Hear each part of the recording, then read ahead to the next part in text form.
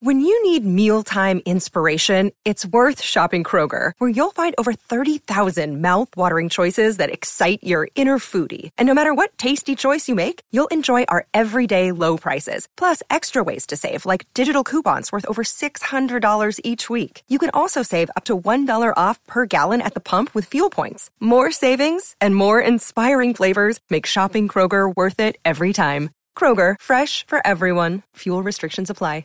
Another day is here, and you're ready for it. What to wear? Check. Breakfast, lunch, and dinner? Check. Planning for what's next and how to save for it? That's where Bank of America can help. For your financial to-dos, Bank of America has experts ready to help get you closer to your goals. Get started at one of our local financial centers or 24/7 in our mobile banking app. Find a location near you at bankofamerica.com/talktous. What would you like the power to do? Mobile banking requires downloading the app and is only available for select devices. Message and data rates may apply. Bank of America N.A., member FDIC. Pabst Blue Ribbon. Always smooth, always refreshing. Gold medal winner at the 2016 Great American Beer Festival. When you're this good, quality always comes through. PB Army, ASAP. The following is a Podcast One Minnesota production. For those who simply can't get enough talk about the Vikings, we present Bonus Chatter. Bonus chatter about your favorite team that's unscripted, unfiltered, and uninterrupted. This is another edition of 1500 ESPN's Purple Podcast. Go get that first down, then get a touchdown, rock 'em, sock 'em. Welcome to another edition of the Purple Podcast, the free agency edition, as we are deep in the middle of the annual festival, the annual bacchanalia, perhaps, of throwing money around at players who might or might not turn out to be very good. The Vikings have only made one move so far, signing Detroit Lions tackle Riley Reiff to a contract yesterday. We have not seen the terms yet, but given the tackle market, it's certainly going to be one that will probably allow him to buy a few new things for his parents, or maybe even his mailman. We found out today that his mailman's been a big influence in his football life, and I have probably buried the introduction on this long enough. I'm Ben Goessling, of course, from ESPN, the verbose and long-winded Ben Goessling from ESPN, who is now referring to himself in the third person. I'm going to shut up now. Matthew Collar is with me, 1500 ESPN. Matthew, I clearly need to stop talking. We've been up for probably however many of the last 36 hours, probably way too many of them. Your thoughts on Riley Reiff? My thoughts is that mailman is going to be bringing some nice checks to Riley Reiff's house. Yes, he did bring up his mailman, saying that's why he liked the Oakland Raiders growing up. But that his none dad of that, and his mailman were Raiders his dad fans. and his mailman. Mom was a Vikings fan growing up in South Dakota, about a half hour from Chad Greenway. So there you go. And other than that, Riley Reiff didn't have a whole lot to say about signing with the Minnesota Vikings, other than that he's willing to play left or right tackle. My thought on it is this. If he is average, which is what he has been by his PFF grades or us watching him play against the Vikings, I have never thought, oh boy, Everson Griffin is in for a long day today. But I've also never thought Everson Griffin's going to eat, right? Right. Like when they played the Jaguars and he was going against Kelvin Beachum, I thought, oh man, he is just got to be salivating because Beachum is really, really bad. That's never been the case with Riley Reiff. And an average tackle that you spend probably a lot of money on. We don't know the terms as of this recording, but it's probably in the $50 million range, like Matt Khalil. Probably. Comparing it to Khalil, it's a much better contract to get someone who's average than Matt Khalil, who's been well below average for 3 years and got paid like he's good. What a baffling thing that was. So if you compare it to that, or Russell Okung, who is old and kind of washed up, not what he used to be, you've come away thinking you probably did pretty well there for the market. The only thing that I've been caught up a little bit on is, how did the Rams get away with what they paid Andrew Whitworth? Yeah. Even with his age, not a whole lot was thrown down for Whitworth, and you wonder if the Vikings could have topped it or if he just really wanted to go to L.A. Well, yeah. I mean, and I think it's maybe one of those things. I mean, obviously, you're not paying as much when you're paying a 35-year-old, but if it's the kind of thing where you want high-level play for a year or two, and most of these contracts, really, you're only tied in for a year or two anyway before the guaranteed money runs out and you're able to get out of it. I mean, that's certainly how the Vikings structure most of their contracts, and I would expect is probably going to be how they structure the one with Riley Reiff as well. We'll see it fairly soon here whenever it gets into the databases of the places that we find these things out. You could have gone that way, and I think Andrew Whitworth certainly would have been a guy that would have made some sense. Now, you're not able to sort of take that position and forget about it, so to speak, for the next 4 or 5 years. Whether you're able to do that with Riley Reiff or not, I'm not sure. I mean, this is certainly probably not a guy that is going to be an all-pro left tackle or right tackle wherever he ends up. I don't think he was even their first choice. I mean, I think Rick Wagner, who wound up in Detroit, was the guy that they were really going after. That's what I had heard when the negotiating period started. And it's interesting that Riley Reiff went from left tackle to right tackle when the Lions took a guy in the first round to play at left tackle, Taylor Decker, and then was replaced by Rick Wagner in Detroit, coming from Baltimore to Detroit. And that's what made him available to the Vikings in the first place. So that all of that should be factored into this move. But like you say, if he's average, that certainly is a big improvement over what we've seen, particularly on the left side lately, where T.J. Clemmings has been operating on that side of the line. And we'll see what they do with the rest of the mix here. They have Mike Remmers from the Carolina Panthers in for a visit today. Mike Remmers, of course, was with the Vikings back at the end of the 2013 season. As we all remember. Yes, at the end of the Leslie Frazier era, and actually was cut from their practice squad shortly before the start of the 2014 season. So he's been here with Mike Zimmer briefly. He was actually, I think, one of two guys cut from that Vikings team that wound up being starters for the Super Bowl team in Carolina. Of course, safety Kurt Coleman being the other one, and then Coleman went to Carolina and I think had 7 interceptions. Our buddy Blake Barrett's, who represents Kurt Coleman, and likes to tell that story about being able to give the Vikings a little bit of a hard time about not hanging on to him, how he probably could have helped. But Mike Remmers, of course, is in here on a visit today. Again, not a guy that's going to probably completely fix the problem, but like you say, Matthew, if these guys provide average, that would certainly be a big improvement. Yeah, if you go from the 32nd or 31st line, maybe Seattle Seahawks fans would have an argument that they were just as bad as the Vikings last year. Usually the two that are fighting for it, oddly enough. If you go from there to 17th or something like that, mid-pack, you've taken a giant step forward like you would if you had a left fielder that hit 190 and then you signed one that hit 250. You'd feel a lot better about that. Yes, it's not Mike Trout that you're throwing out there, but it's at least somebody that you can throw in the batting order and not feel like you're just getting killed all the time. And that left tackle position, I think, is where Riley Reiff will end up playing because if you look at the rest of the market, there are a few serviceable right tackles and nothing left when it comes to the left tackle market. Yeah.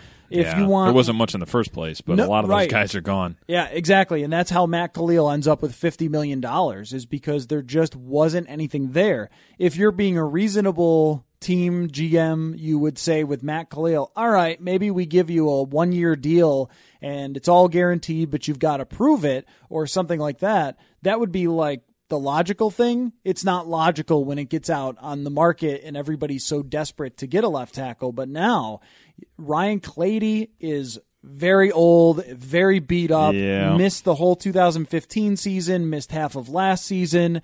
Beachum, who I mentioned, is just a very, very well below average player. And then that's about it in terms of left tackles, right? Am I missing somebody? You got it up there? Is that what you're looking at? No, I'm not. I'm looking at reports that they are wrapping up a deal with Mike Remmers. Oh, okay. All right. Well, how about that then? Check into our sources on that. Okay. So with Remmers and now with Reiff as well, what you have is, okay, this is much, much better. Remmers was good enough to start at right tackle for the Carolina Panthers when they went to the Super Bowl. They had a really tough time with the offensive line in the Super Bowl, but you're talking about being good enough to get there with a quarterback that does spend a lot of time rolling around the pocket. I think he wound up having to face Von Miller quite a bit in that game. Yeah, and also the turf was bad, and it was a really tough situation. But I think Remmers can come in and provide you with stable play, and that's about the best you're hoping for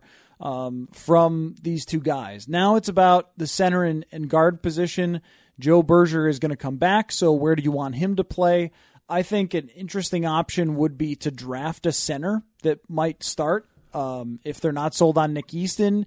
And then also there's a possibility of Jeremiah Searles being the right guard, which Searles is not a tackle, I don't think, when it comes to stopping the pass rushers. They like him, though. They like him as a guard. He is a massive guy that did well when it came to run blocking. Not many people did well when it came to run blocking, but I thought he was serviceable there.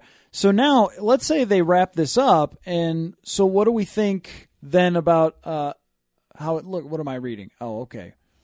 Michael Kendricks is staying in Philadelphia. Eric Kendricks' brother. I would assume that is the case if he has a guaranteed base salary of $4.35 million. Oh, okay. Well, that was sort of an interesting thought that, maybe they could get Eric Kendricks' brother or something. Vikings Twitter, you guys have been all over the place with rumors. We've been chatting about this today, and I think that was one of them. And maybe they'd take on that salary, but at any rate, we'll stay on the topic at hand here. So, say their line is Reiff at left tackle, Alex Boone at left guard, Berger at center, Jeremiah Searles at right guard, and Mike Remmers at right tackle. How does that grab you? That grabs me as, well, it's not last year. Right. That's how it grabs me. Right. With Reiff, the one thing that concerns me about him is that his own team went looking for upgrades. Yes. That is the caveat there. Not just at the left tackle, but also at the right tackle as well. It's been a 2-year process, basically, yes. That does make you wonder. When you drafted a guy in the first round, Riley Reiff, and then a few years later, you can't wait to draft someone else to take his position, and then you can't wait to spend money on somebody else to take his other position. Yeah. That does give you pause a little bit. Yeah. As far as this offense goes, Reiff is a better run blocker than he is a pass blocker. And I know that they're going to keep trying to get the ball out fast, I would assume. So you can't look at this and start celebrating at the top of, is there any hills or mountains in Minnesota? Not really. I mean, you could go up to like Lutsen and you get up to like 800 to 1,000 feet. I think whatever our biggest peak is in Minnesota is like 1,000 feet. Oh, that's not great. You could drive out to South Dakota where Riley Reiff is from, go to the Black Hills, I suppose. Okay, yeah. I mean, you're not going to... It's a long drive. I don't know if it's really worth it.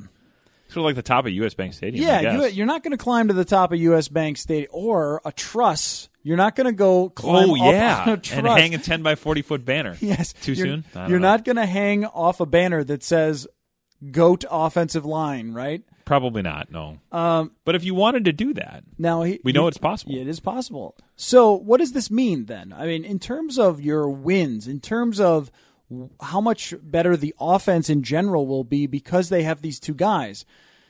When it comes to any player that isn't a quarterback, I always sort of have a tough time figuring out. It isn't like baseball where you could say, well, the guy's worth 6 wins. End of story. I think the biggest question that we're going to find out is when the circumstances are better for Sam Bradford, how good is he really? Yeah, I think that's the big question, and I think the running game certainly is going to be a big part of this as well because, I mean, as you mentioned, Riley Reiff's a better run blocker than pass blocker, and you probably could put Mike Remmers in that camp as well. It's interesting to see this name coming back into the mix after a guy that was here previously, and they never really put him on the field. But I think if you're able to open some holes where you can run the ball at least somewhat effectively to give some kind of counterbalance to the offense, and if you just have an average line, I mean, if they'd had an average line last year, say it was the 17th, 18th best in the league, so just a little below average, they probably, I would think, win a couple of those close games and probably are in the playoffs, right? I mean, you figure maybe the Detroit game, one of those 2 Detroit games swings the other way. Maybe the Redskins game. Trying to think where else it was. Yeah, people Washington, getting abused. I really thought. That was one where I really thought. The Bears game? Well, the Bears game was a mess. The Bears game was a mess, but could you get a few more yards on the ground, control the ball a little bit better? I thought injuries were a really big issue in that game. Although that actually might have been TJ Clemmings' best game that he played. The Bears game? No, the Bears game was tough. You're talking about the Redskins Washington game. Yeah, that was tough. And Jake Long was actually okay in that game too, so maybe not. It was really the defense in that one. But maybe there's one game in there that they win and end up in the playoffs. And I think we look at this team as a playoff team if Sam Bradford remains healthy. Yeah. And their defense is mostly what it was last year, or possibly even improved, depending on maybe. Maybe. It's possible. Depending on if Anthony Barr bounces back, they could be a little better. Going to have Sharif Floyd back. Maybe. Well, you'll have him on the roster. And also, I thought it hurt big time when Andrew Sendejo went down against Chicago, and then Harrison Smith went down. Yes. I think that their backup safety situation was pretty tough. Yes, that Bears game turned real quickly on that with Jaron Kearse taking the wrong angle on that Jordan Howard run. So it's possible that it could be even better. So we look at them as a playoff team. But to me, it's all about Sam Bradford and the type of numbers that he puts up and whether he can get over his third downitis. Yeah. Because there was plenty of times where TJ Clemmings did block his person. Yeah. As poor as he was, 90% of the time he was blocking his guy. So even if Sam Bradford was a little spooked by that, if you're talking about all the third downs and you go back and look at them, there's a handful where, the offensive line breaks down and that's the problem. There are many more where it's a check down because he doesn't read the defense properly or he panics and gets rid of the ball. He does still lack that presence in the pocket that I don't think changes a ton because you put two average players at their position as opposed to two really poor players at those tackle positions. Yeah, and that's going to be the big question is, and maybe we'll find this out now, is how much of the issues last year with Bradford checking the ball down, particularly on third downs, were because of the protection around him, or how much of it was him seeing ghosts? And I, presumably, if you get better protection, you'll see a little bit of that. Although the pass protection really wasn't all that bad in the final numbers. Now, some of that, of course, is Sam Bradford getting rid of the ball quickly enough that people don't get into the backfield. But I mean, to me, if you can not make so many of these third downs, 3rd and 7, 3rd and 8. I mean, if you can run the ball well enough on one of the first two downs where it's 3rd and 5, 3rd and 4, sometimes a check down can get the job done. I mean, so much of it, I think, is just being able to extend some of these drives. And if you're able to get to a point where you're not putting so much on your quarterback and your receivers to some extent on third downs, that would make a big difference. I mean, I think this is a playoff caliber team if the line is average. I think they would have been last year. All the other circumstances that went into it aside, I think the defense was good enough and they were in enough of those games. I mean, they're not going to get blown out. They're not going to be a team that gives up a lot of points for the most part and gets blown out very often. So they're going to be in a lot of these games, and then it comes down to the one or two drives that you can extend, the one or two third downs you can convert. It's those little things that are going to make the difference, and I think if they are at least able to create some kind of a solid foundation up front, it will certainly make a difference. And when it comes to TJ Clemmings in the running game, I don't think it was appreciated enough how bad he was in run blocking. Yeah. It was so obvious when he would just lunge at someone and they would walk around him and sack the quarterback that was the main focus. But the game that sticks out to me so much was in Houston where Jadeveon Clowney matched up against him. Yep. In the run game, he blew up Jerick McKinnon 3, 4, 5 times, just throwing TJ Clemmings aside or making one move. And Reef, I think that might be the biggest upgrade with him is that he has some power to his game and he can get a little push off there. And so if we see a difference between averaging 3 yards a carry and being dead last in the league, as the Vikings were, to, again, if you get to the middle of the league as a run team, then at least you have somewhat of a threat. And at least you can get some of those balls punched in from the goal line or on 3rd and short because you have the offensive linemen to do it. The interior of the line, though, Ben, done there, just going to stick with Joe Berger and Jeremiah Searles because I don't think that many people would be happy with that. I think that what we want to see, a lot of fans would want to see, and I would want to see, is one more guy that's brought in, even if it's not someone with a long track record of being proven. Yeah. But even if it's just someone who's versatile, maybe a guy who could play center or guard, because going in with Berger, who's on the older side and was dinged up last year, Searles, who's unproven, and Boone, who was okay but not overly impressive. I think that's where a lot of the issues in the running game were last year. Yeah, and it'll be interesting to see what they do now. I think Jeremiah Searles certainly is going to be in the plan, from what I understand. I think they like him. I think they sort of would go into this thinking he could possibly be the right guard. I mean, that would be what I would expect to see happen when we get to OTAs. Is that's the first thing you look at doing, is saying, hey, is this guy the guard? Assuming they don't sign anybody else. But yeah, I would agree that you could certainly still stand to do something there. And maybe it's not going and signing TJ Lang or somebody on that sort of a price tag, but especially with what we've seen with the guard market, that is an 8-figure salary type thing. I think if you could go get somebody that at least gives you another option, that at least is, like you say, versatile and reliable, and maybe even somebody that can be, a guard/tackle type, because, you still, assuming that everybody's going to stay healthy on the offensive line, is a dangerous proposition, as the Vikings of anybody should know. And I still think you probably need to go get somebody that you trust there, because we saw what happened last year when they didn't have that backup at left tackle. It became, well, we're back to TJ Clemmings, and we don't really have another way to go around it. So if you could get a guy that can play guard or tackle, maybe Willie Beavers turns into that guy, maybe. Searles certainly could play both positions too. Yeah, there'd still be a need there, I think. I think maybe the key here to signing Mike Remmers is that he can play both. Yeah. That he moved over to left tackle last year, was not good in Carolina, but was serviceable. Yep. And that's all you hope for, is that if you lose your left tackle, anybody who loses their left tackle, like in hockey, you lose your number one center. Well, good luck, because there aren't too many people who could play your number one center. They're hard to get. If you have somebody who can move over into that spot and not kill you, then you're in much better shape than the Vikings were last year. You know what they've also... I once covered a season with the Wild where Warren Peters was once their number one center, the year I was on the beat. Wow. So I've seen that, and TJ Clemmings was the left tackle for an NFL team.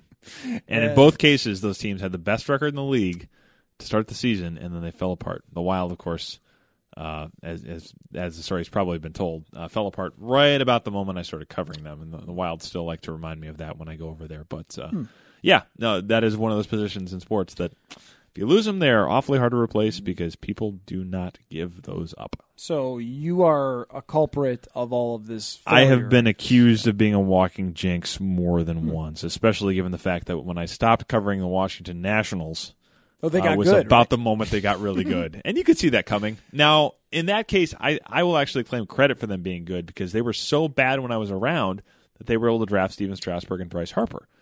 I mean, that's the reason they got good. So, I was not there to see the benefits of it, but I laid the groundwork for that happening. So, in that case, I will claim credit for it. Real quick, the Seattle Mariners played a useless series at the end of the year. Yes, you know this, right? Oh, I was on the other side of this. Yes. I was covering the Nationals at that point. They were in the driver's seat to get Steven Strasburg, and they won 3 games in a row against the Oakland A's in a useless series. And lost Strasburg. And lost Steven Strasburg. And the Nationals got swept by the Phillies. The Phillies clinched the division that weekend. And you know who the interim manager, nobody's going to care about this, so we'll wrap it up quickly. The interim manager of the Seattle Mariners at the time was Jim Riggleman. You know who the Nationals manager was when Steven Strasburg was called up to the big leagues? Jim Riggleman. That's funny. It was a goofy little weekend thing. I think Jim Bowden, the GM at the time, who was kind of a nut, I guess is probably a bit of a gadfly, was sort of inkling at the idea that maybe they would not try to win the last 2 games so they could get Strasburg. I don't think they actually went out and did that, but he was suggesting that. So lots of weird little subplots to that story. Well, Jameis Winston is in Tampa Bay in part because they took out all their starters in the second half of a game, and also how many hockey teams have done it for the number 1 overall NBA pick? Teams have done it. The Pittsburgh Penguins famously did it for Mario Lemieux, and I guess that turned out okay for them. Tanking works, which, speaking of that, the Browns are on an interesting track too, by the way. If you want, do you have a take on that before we? Because we've got to talk about the running game and some other things. Right. But The other big visit of the weekend. Yes. The other big visit of the weekend. Big, right, being the key word Yep. there. Yep. But with the Browns, really interesting move for me. A very NBA-like Yes. move. I like it. Very sort of modern move to take money and get a draft pick and stack picks. This NFL is just so much about the quarterbacks that I have no idea if this is going to work or not, Yeah. and that's where it will be determined. But I think Cleveland is sort of ushering us in a little bit to some different ideas being presented in the NFL than maybe have been before. Yeah, you know what? The thing I like about it is that somebody is trying something different. And we see so much of this, like, oh, hey, you worked in this guy's front office. That means you'll be able to transfer the same approach here, and it'll be a carbon copy, and it'll work great, which doesn't work all that often. I mean, the derivative of, hey, you were in this guy's system, that means you can pretty much just transfer it here, and it's going to be the same thing. It doesn't work that much. So the fact that somebody is at least trying something different in a way that looks for marketed efficiencies and tries to exploit those, and I think that's kind of what they're trying to do with the offensive line. They realize how bad offensive line prospects are coming out of this draft and how hard they are to develop in the NFL.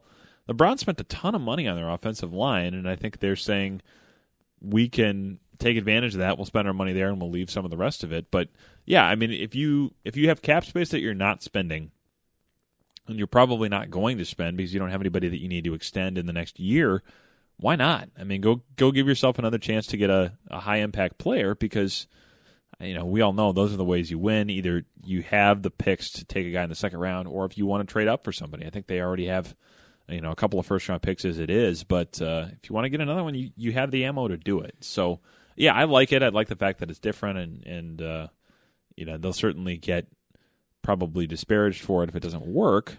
But, you know, Billy Beane certainly got disparaged for a lot of things in the early days of that as well. Well, that's the thing, too, that comes up all the time is, it's the Browns, right? Anything they do will fail. And the same thing happened. The Cubs, the Red Cubs, Sox. right, for a very, very long time. I mean, and you can make that comparison across sports. Who had more failure than Cleveland? And eventually it worked out for them, not so surprisingly, with a top draft pick, right? Who turned into a great player. And even them getting Kevin Love was the result of having the high draft pick. Now, who then sort of became the GM as it. Yes. And that worked out for the Timberwolves too. Yeah, because then they traded Andrew Wiggins to get him. Right, and we'll see how that ends up working out. But getting high draft picks again, Karl Anthony Towns and Andrew Wiggins. Yep. So this is an idea. It's a concept that has worked many times across sports, and whether it ends up turning out or not.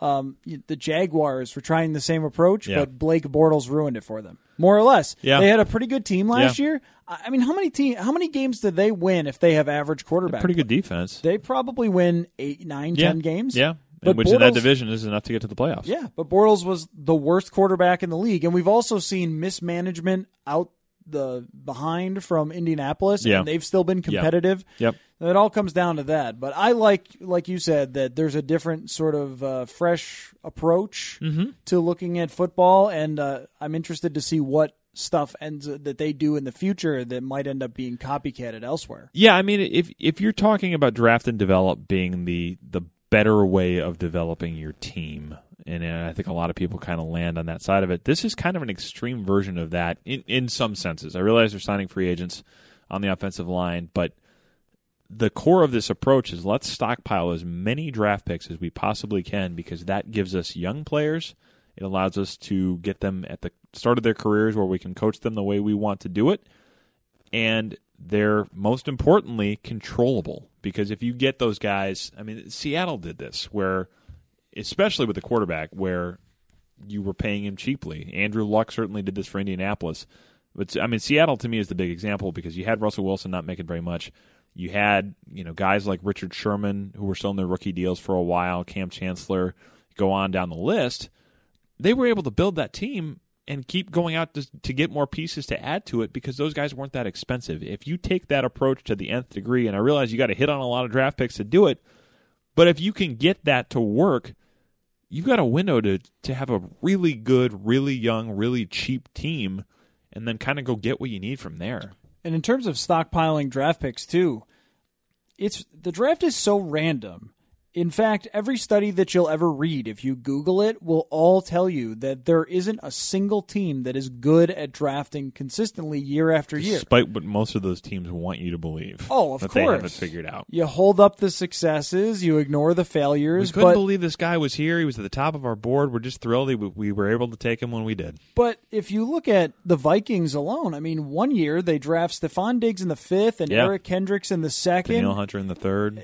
And you go, oh my gosh, that draft is unreal. Yeah, looked really good. Still does look really good. And the same people did the same draft the next year and end up with the fewest snaps played or second fewest snaps played by the draft. Crickets. And that tells you everything about it. Same people, same process, and you end up with Laquan Treadwell. And by the way, all the draft experts gave you A's across the board for your draft. Yep. Nobody knows nothing when it comes to the draft except that if you have more picks, you have more balls in the lottery thing, whatever it is. Yeah, in the hopper. Hopper. That's all it is. I mean, it becomes this game of we get a number of shots at it, and you hear Rick Spielman talk all the time about how he likes to have 10 picks, and the philosophy behind that. I mean, some of that is that you can move around and you have collateral to do different things if there's a guy you really want, but a lot of it is just having enough swings that if you hit on 3 or 4 of them, I mean, if you look at a draft 5-6 years down the road, a lot of times, I mean, guys that maybe were starters for 3 years are gone by that point.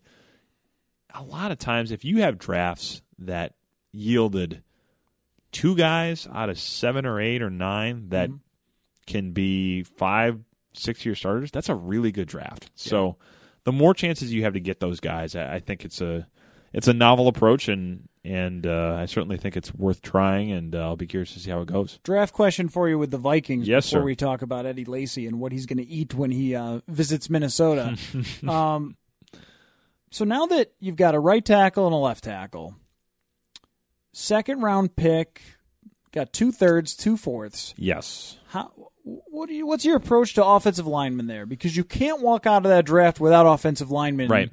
You should probably pick them pretty high because neither of these two players are absolute the future, lock them in for life. But I also think at the same time, with a weak draft with offensive linemen and a really good draft with tight ends and running backs, you've got a chance for the second-round pick to say, all right, we're not so desperate that we have to take a lineman that doesn't really deserve to go here. And there's a lot of really good running backs here, including maybe Joe Mixon. It's a possibility. Yeah. And some amazing-looking tight ends. Right. So it almost has kind of played out to where, all right, well, it looked like it was going to be a really bad thing that there weren't very many offensive linemen early in the draft. And now you might say, well, since they've at least solidified this for now, there's some skill positions where they could get a starter. Yeah, I guess it depends on what you're hoping to get out of it, because I think the Vikings typically, I mean, for as much as they've talked about draft and develop, and they've done more of it, they've kind of walked the talk a little bit more than they had in the past. But this has typically, over the course of the time that the Wilfs have owned the team, been a team that feels like we're close and let's go for it. And I certainly think there's an element of that that's still going to play into this. I would not be surprised at all if they say, all right, we've got our line in better shape now.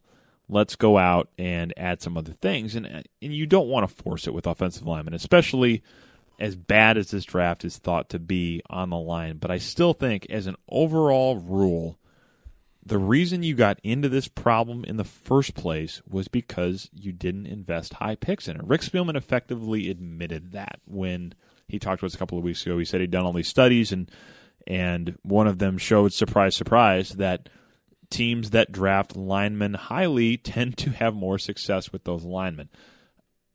I don't know that you're certainly not going to have the Dallas Cowboys offensive line by adding Riley Reiff and Mike Remmers to what you already have.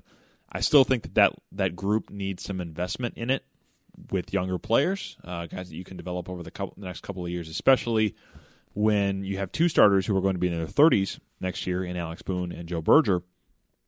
I think you have to invest in it, but it probably does give you a little more flexibility in the sense that you're not sitting there saying, man, we have to get a lineman with the first pick we have or we're going to be in a lot of trouble. Yeah, the way that I'm looking at it is, so maybe in the second round at 48th overall, Or is it 47th, coin flippers? I think it's 48th. How many people even would get that reference? There was a it was goofy. A mistake with the coin flip. It is 48th, I believe. Yes, but there was a mistake with the coin flip at the combine, and anyway, none of that matters.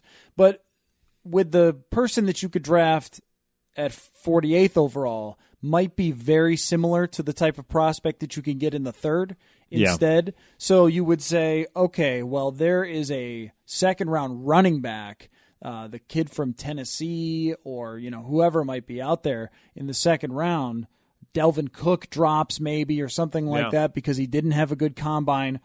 All right, well, we've got to draft that playmaker, and we know that we can get a quality guard or a quality tackle that can be a prospect later that's a better prospect than TJ Clemmings or Willie Beavers. And the thing with that is, if you're doing it this time around, I think what you do is look for some players that have a higher hit rate than long shot athletes, right? Yeah. Guys that have a better chance to succeed but might never become Orlando Pace. Right. I mean, and last year's draft, by their admission, was a lot of sort of let's go for the high upside guys, the guys that are going to take a little longer to develop, and we'll see where we get with those guys. Now, a year in, that doesn't look very good, and I don't think you can judge a draft completely a year into it. It's going to take a few years to see how that works out. But, yeah, they're certainly in a spot where you could probably use some guys now that are a little bit more projectable, that are a little easier to figure out what they're going to be, and because you can't be in these situations where you're especially with offensive lines, when you only have really three backups, and it's hard to get veterans because we see how expensive they are. You have to have guys that can play somewhat at least an adequate level at somewhat of a young age. So, I mean, having all of these long-term projects is a nice idea, but the reality is with injuries at that position and the fact that you only get to carry generally 8 or 9 of them at a time, those guys are going to get pressed into action. So the more you can have guys step in and at least be able to hold down the fort, I think that would be a worthwhile way to approach it. And we'll see what they do, but certainly I think there would be some merit to doing it that way. You want a little Vikings news item that just came across my tweet box? Cordero Patterson visiting with Washington and the Oakland Raiders. Yes, I cannot think of a more Cordero Patterson-y team than the Oakland Raiders, even if they're being run differently than back in the Al Davis days. A wide receiver with incredible athleticism and speed. Yep. Who wearing number 84, going from Minnesota to Oakland. Yes. Sounds very familiar. There is that, but I'm thinking of more in the skill set and not so receiver-y, but more athlete-y and playmaker-y that Al Davis would have loved Cordero Patterson. Sure. Yeah, he certainly would have, and I think there's probably some merit to doing that. If you're the Raiders, when you're a team that has a little bit more of an offensive line that can make some things happen, and a team that has a chance to go for it now with Derek Carr and Amari Cooper, I mean that's a good team. I think if you can mix him into the offense, it's going to be a pretty good weapon.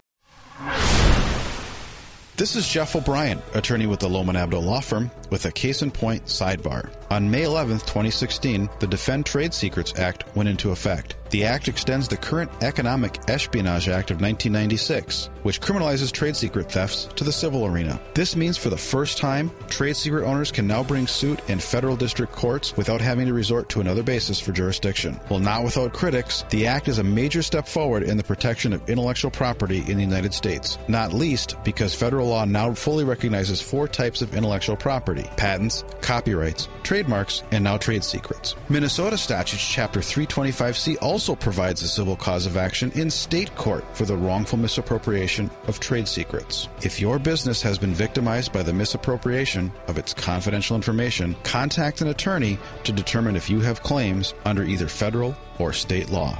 This is Jeff O'Brien, attorney with the Lohman Abdo Law Firm, with a case in point sidebar.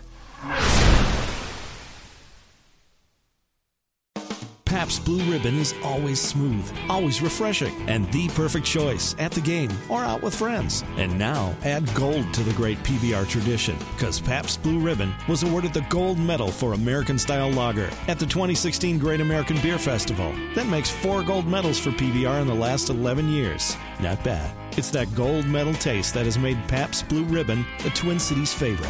When you're this good, quality always comes through. Go for the gold. PBR me ASAP. So the Vikings now have their 2 tackles with the Mike Remmers deal being official, of course, in the time that we were recording this podcast. The running game could be getting a different look. A player that should be quite familiar to Vikings fans is coming to town, presumably for dinner. Sorry, I couldn't resist the one. Eddie Lacy, of course, is coming to town on a visit with the Vikings this weekend.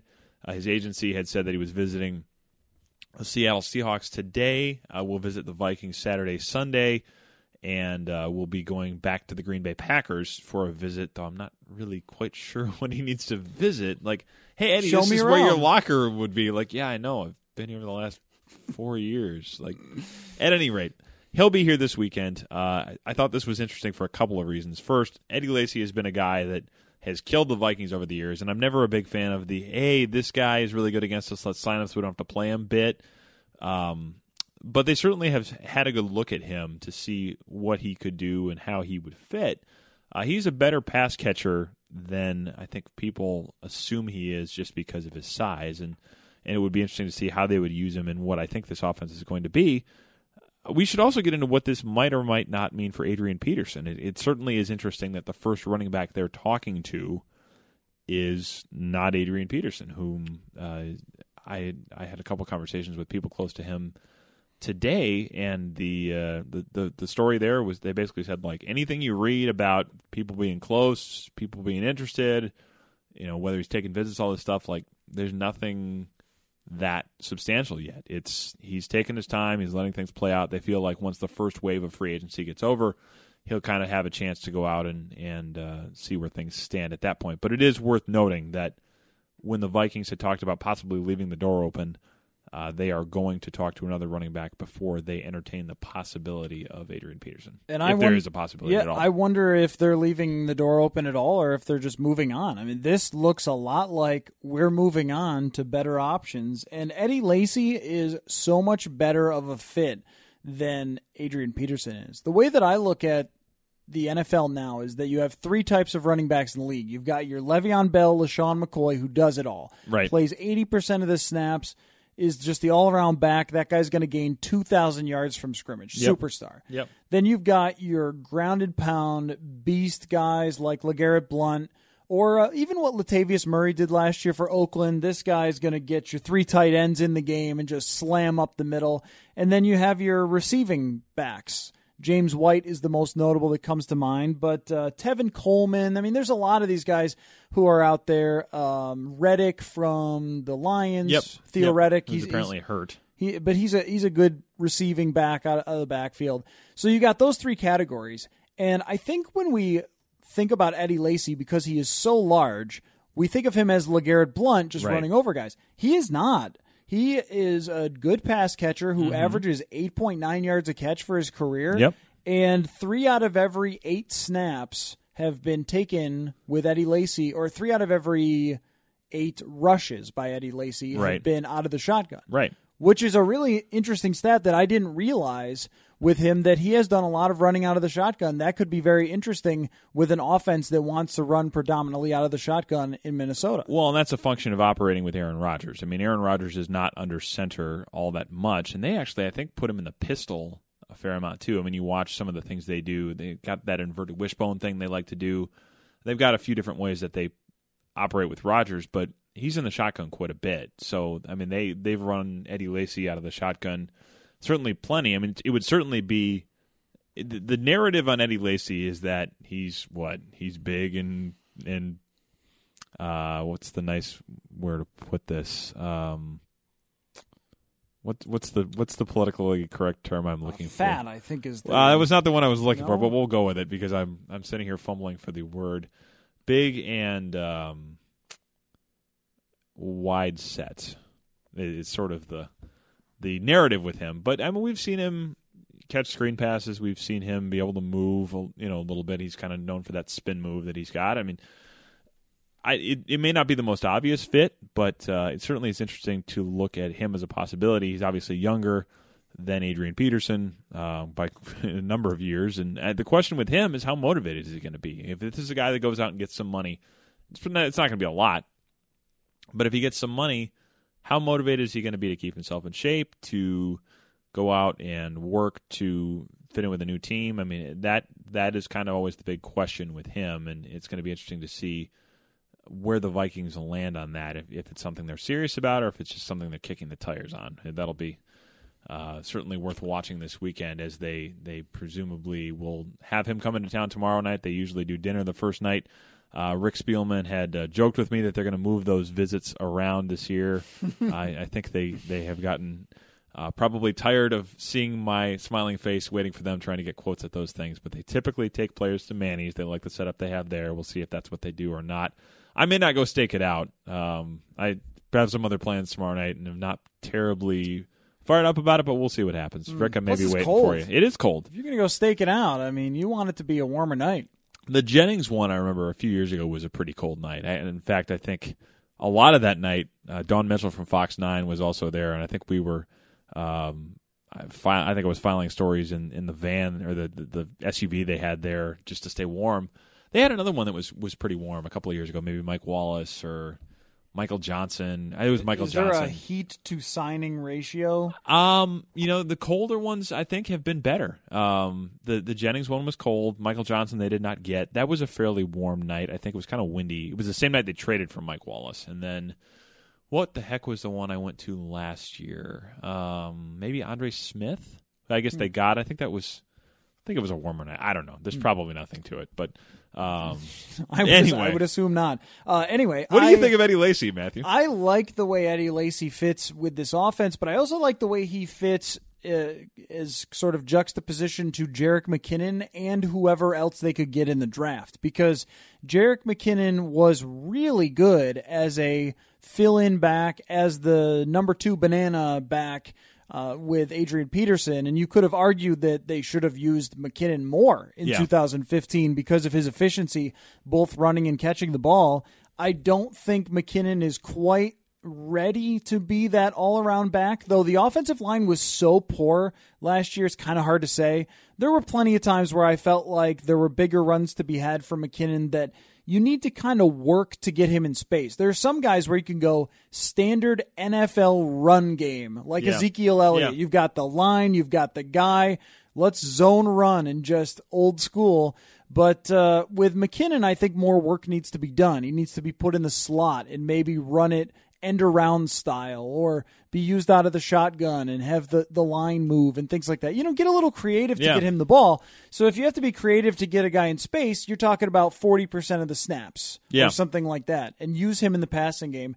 And then if you're talking about 2/3 and 2/4, there's got to be a running back in the mix there, unless you are picking Joe Mixon in the second round and he's still available, and then he's your number 1 running back, and then you deal with all the fallout that comes with that. Well, and we should get into that a little bit here, and we'll spend a few minutes talking about this, and we'll let you guys We've got depart. a conference call to get We have to. another It's very conference call. important. We got off the Riley Reef conference call before we recorded this, and we will be wrapping this up so we can get on the Mike Remmers conference call. We are pulling double and triple duty here on this podcast today. We are going the extra mile for you, dear listeners, who probably will spend a good chunk of your weekend, I'm sure, enjoying this podcast as you always do. So, hey, it's free. Yeah, it is to listen to. It's free, and you get what you pay for. The Joe Mixon thing I thought was very interesting.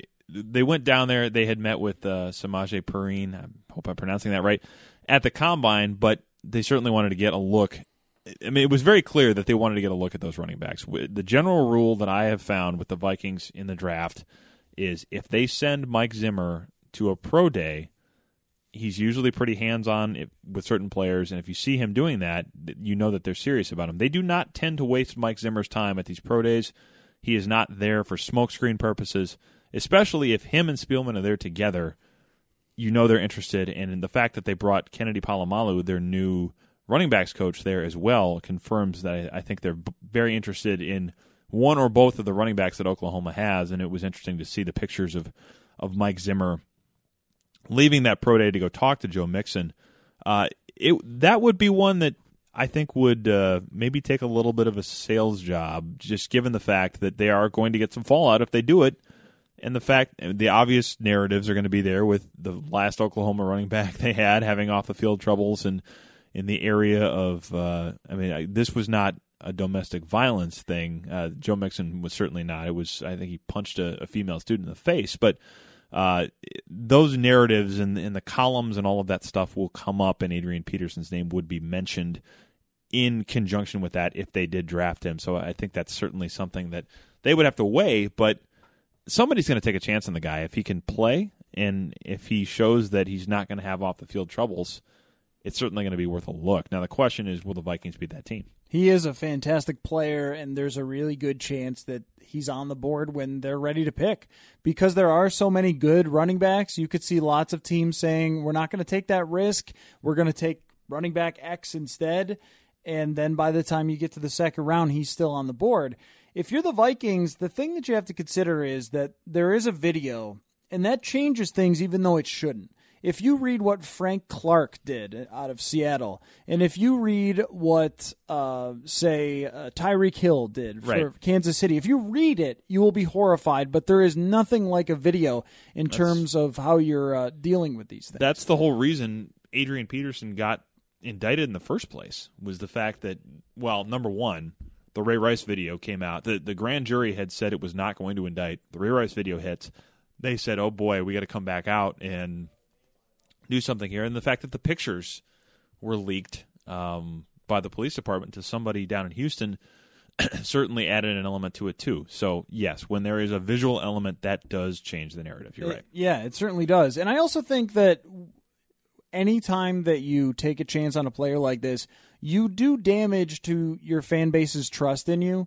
It's not to say that every Viking player is a good guy that's on the team right now, but I think that part of the brand of the team has been to have guys that are really good in the community and things like that. Spent an awful lot of time lionizing Chad Greenway for that this week. Yes, for sure. And deservedly so. And he's one of them, but far from the only one. Sure. I know Xavier Rhodes is trying to do a lot himself to that end. So you have a lot of players that have done a lot in the community for a long time. Teddy Bridgewater, Harrison Smith, Kyle Rudolph has a new facility going in at the Masonic Children's Hospital at the U of M. I mean, there are a lot of guys, and they've been involved in the community. Brad Madsen, their community director, does a great job, and they've kind of tried to have that be part of what they do. There's no question. Right. So if you bring in a guy that has a video of him breaking the jaw of a female student, it really kind of undoes some of that goodwill that's been built up. There are some things you can't control. If you have a player and you think that he's fine and then something happens, like Adrian Peterson, then, well, okay, that's a tough spot. But when you intentionally go get someone that puts your team at risk of something down the road and has a video out that is going to hurt a lot of people to see, I think. Yeah. A lot of people who have gone through things like that in their own lives that are Vikings fans, and maybe they'll still buy tickets, maybe they'll still go to games, but it doesn't feel the same when your team does that. I think. I mean, I don't know. I don't speak for all football fans at all, but there are people that I know who have been through these types of things, and that's what they say. When they see their teams doing it, it's not like, well, I'm never going to root for you again, but it's, boy, that hurts. Yeah. That hurts for you to say that you don't care about. Yeah, and it is a difficult thing because no team is full of choir boys. Every team in the NFL has stuff that you know about, probably a lot of stuff you don't know about, stuff that's probably never been publicized or became a criminal issue. Everybody's got, in a locker room of 53 guys, there are going to be guys that are great people. There are going to be guys that are not so great. There are going to be guys that are in between, and guys that may have made a mistake at one point in their lives and are trying to not have it happen again, and probably should get a second chance to right the ship. But yeah, it is going to be one of those things that if he is there and they take him, that's going to come up. And I think one of the things that they will say if they do it is that, well, we've been through this. They created a program back basically in response to what had happened with Peterson, kind of a domestic violence education initiative throughout the organization, and then some community outreach projects as part of that. So I think one of the things they would say is we have the infrastructure in place to deal with a guy that's maybe had some trouble with violence towards women in that case. we'll have to see what they do. And for all we know at this point, they may have said, no, this isn't going to work, or maybe they say, it was a one-time thing, and we can, if we dig deep enough into the guy's character, maybe we can make this work. We'll have to see how all that works. But somebody is going to give the guy a chance. I think the thing that fans don't ever want to hear is, well, we did research on his background. Like, oh, yeah, we have heard that one so many times. Be upfront about it. Be honest about it. If you have to be a little bit more vulnerable or a little more candid about it than you typically would like to be, do it. I mean, that part of the thing I think would go a long way if that happens. And when we're obviously 3 or 4 steps down the road if that is going to be the case, but it was interesting to see them looking at him, and it has been interesting to see how much they are looking at running backs. That does suggest, no matter what they're saying, that they are thinking pretty seriously about being in a post-Adrian Peterson world, does it not? Yeah. No, right. No, I think, and they have to be very, very thoughtful on those things because of that. Sorry, I delayed because I was trying to think about how to phrase this to you as we wrap up and have to run to a conference call. Yes. Offensive line now, the fix. How would you describe it in a noise? Would you describe it with? Yeah, or would you describe it with? Or would you describe it with? Yeah. I'd probably be somewhere between the first and the second one. It'd be like a maybe. I mean, something like that. It's just hard for to live say. Radio and someone were turning it on just to hear. We need go, like a sound effect board with one of all those old cartoon sound effects. We should invest in one of those. Yeah, yes, exactly. Yeah. One of those old like. Well, it isn't yakety Looney sax. Tunes. We can't play yakety sax. That's what it was last year. We'll have to invest in that for future podcasts. But if fans, if you're listening to this and you have suggestions for what the noise would be, and if you could find a sound effect to communicate that noise to us, we would love to hear it. In the meantime, we got to run to a conference call. We've kept you long enough. Thanks for listening. This has been a newsy podcast as it tends to be this time of year. We will probably be back with another one of these probably in 5 or 6 days, I guess. We typically do these Wednesdays. We'll have a chance to digest whatever else happens this weekend, whatever happens the early part of next week, and we will look at what it means for your Minnesota Vikings as they head into the 2017 season. Thanks for listening. We'll talk to you soon.